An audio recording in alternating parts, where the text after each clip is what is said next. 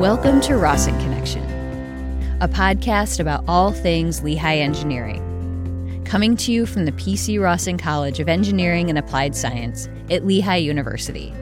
It's a show for students, alumni, faculty, and staff, current, former, and future, and for anyone interested in the many creative ways that engineers are solving the world's problems. I'm your host and producer, Christine Fennessy. Today's episode features Carmel Shahade.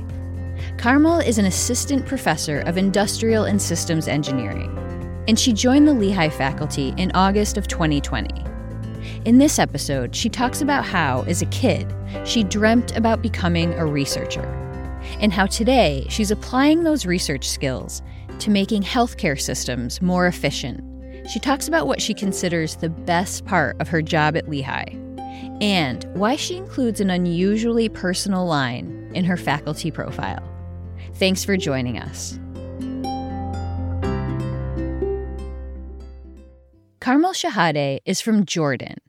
She grew up in Amman, the capital, which is different from the Lehigh Valley in one very distinct way. Oh, Amman is really busy, so it's nothing like Bethlehem. Yeah, that's why I like to go in the weekends to New York, because it reminds me of my home, as busy as it is. She says in Amman, people walk everywhere. And even though it's a big city, there's a real community feel. People are really lovely. So people are always waving to each other, saying hi, whether you know them or not. One question she gets a lot is about the food she misses. She says Jordan has so many dishes that she can't really pin down anything specific. And anyways, it's more in the way that the food is prepared that makes it special. I think the most remarkable thing is that it's always fresh. So we don't do a lot of frozen or stuff. It's always fresh and healthy and really delicious to eat. Looking back on it now, it's probably not surprising that she became an engineer. I really loved math and science. I used to make my own toys, fix stuff at home. And then even when I grew up and I had a car, I used to change my own car oil. If I need to change my tire, I do it by myself. Pretty early on, she knew she was interested in problem solving. So she read a lot, almost exclusively about science.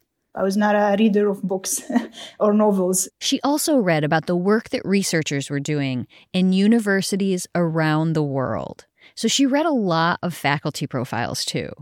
The idea of creating new knowledge, sharing it with students, and making an impact really resonated with her. She dreamt about becoming a researcher and a professor, and she was determined to be both, no matter what. But realizing her dream meant leaving her country and her family. The goal was always to be a faculty who do research, interact with people, teach. So there was no opportunity for me to do a PhD in Jordan, unfortunately. So she came to the U.S. and got her master's at Binghamton University in New York and her PhD in industrial and operations engineering at the University of Michigan. The field combined her passion for math and healthcare.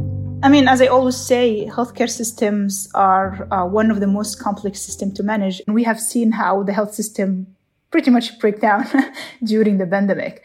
So this, all of it makes very nice, lovely research problems to work on. As an optimizer, she was drawn to the complexity of these systems, the sheer number of research problems, and the impact once you solve these problems. I think this is what attracted me to healthcare.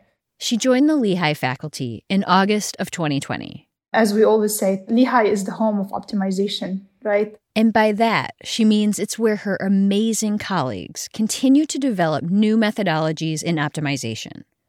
At Lehigh, she says the primary goal of her research program is to build a multidisciplinary team that takes a data-driven approach to solving problems in service industries like healthcare. She says that in terms of her own methodological interest, I am in love with mixed integer programming. There's nothing in this world certain.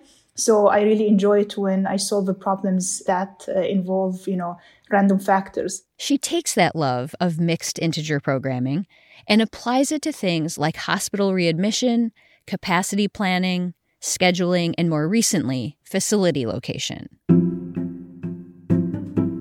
The hope is to make the system run more efficiently for better access, less waiting time, better provider and patient satisfaction, and so on and so forth. For example, she says, imagine trying to schedule an appointment with a healthcare provider.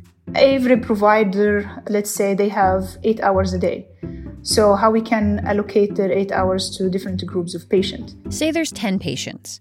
They all need an appointment time, and that time determines their order. So applying some of my models, you can determine how many or what is the duration to allocate for each patient coming in, and what is our order. Maybe I'm a complex patient, so I should come first. It's like, organizing your day.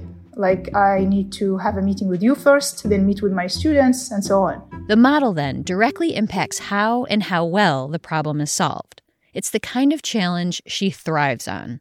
Maybe I cannot explain how much I love it, but when I sit on my computer and work on those integer programming problem, I just feel like I own the world. I really love it. A big part of why she loves it? Because we could all benefit from smarter systems. Because if the provider has really enough time with every patient, their mind is clear, they are not rushing anyone. So better outcome for the patient and more, satisfaction for the provider, and everybody's happy. Everybody's happy, in theory. She says it's not as simple as coming up with a great model and then reveling in its widespread implementation. And that's the gap between theory and practice. She says there's often resistance to change, although it can be hard to pinpoint just where that resistance is coming from.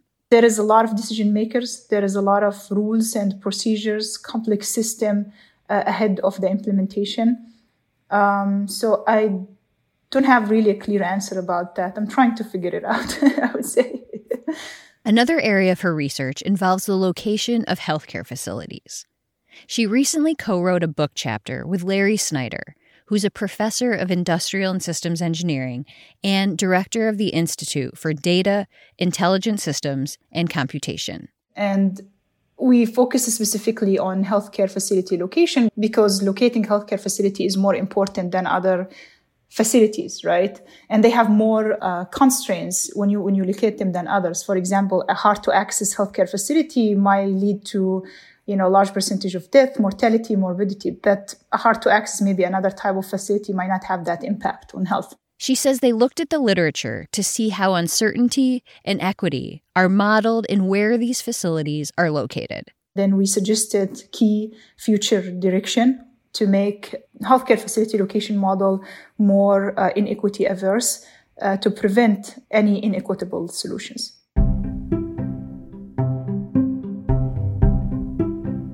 Carmel also worked with a group of women engineering undergrads on a somewhat related project as part of a program called Lehigh ISE Outreach. The program has two initiatives, one of which is aimed at introducing undergrads to research.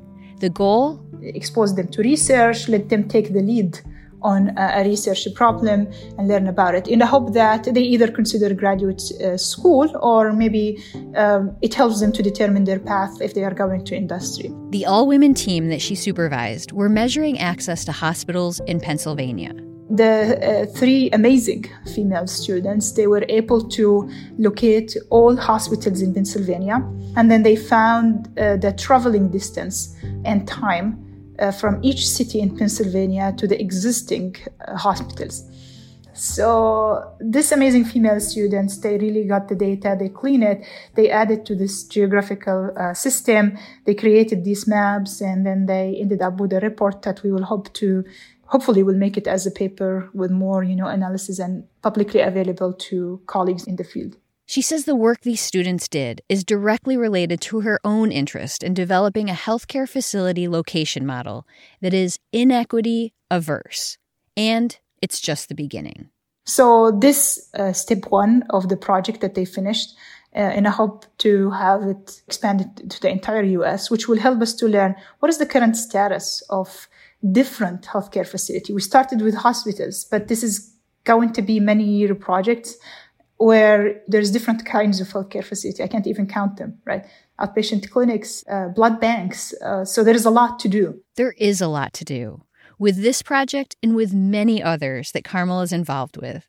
including a COVID-19 related study that she's working on with faculty from the College of Health. It's exactly the kind of work she dreamt of doing as a kid in Amman, back when she devoured article after article about science and the researchers who contribute to it. I'm really in love in optimization, and I'm in love with what I'm doing. I really feel happy. She loves addressing problems in healthcare, of working with theories, developing new insights, and making an impact. And she really loves teaching. You know, when students email you and you tell you like, oh, I enjoyed your class, are you teaching another one? I think this is really awesome. But the best part of her job? Working with the students on her research team. I see my research team as a family. I've never actually called them a team. I never actually asked them to call me a professor. So we're both equal. So it's like a family.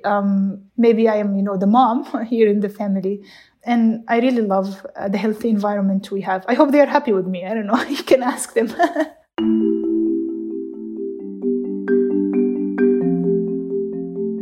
Carmel now has her own faculty profile. And at the end of it, she's got a line that reads, Professor Shehadeh is dedicating her career and accomplishments to every little dreamer in the world who has a dream so big and so exciting. It's not something you typically see on these pages, but Carmel doesn't just have it on her bio. She includes it in the acknowledgement section of her research papers. She wants students to know that she was that kid once too, the one with big dreams that came with tough choices. For her, it was leaving her home and her family. But she did it. So whatever their challenges, she wants them to know they can do it too. I have that line because I want students to reach out to me, whether I become their advisor, whether they join Lehigh or not. And some actually students from the middle of nowhere, they email me and say, like, I really like this line. It's really, inspiring me. And this is just a simple thing I can do to tell people don't give up. You have a dream, they are valid, you have a voice, use it and use it to make something good. And I really mean it, I would say.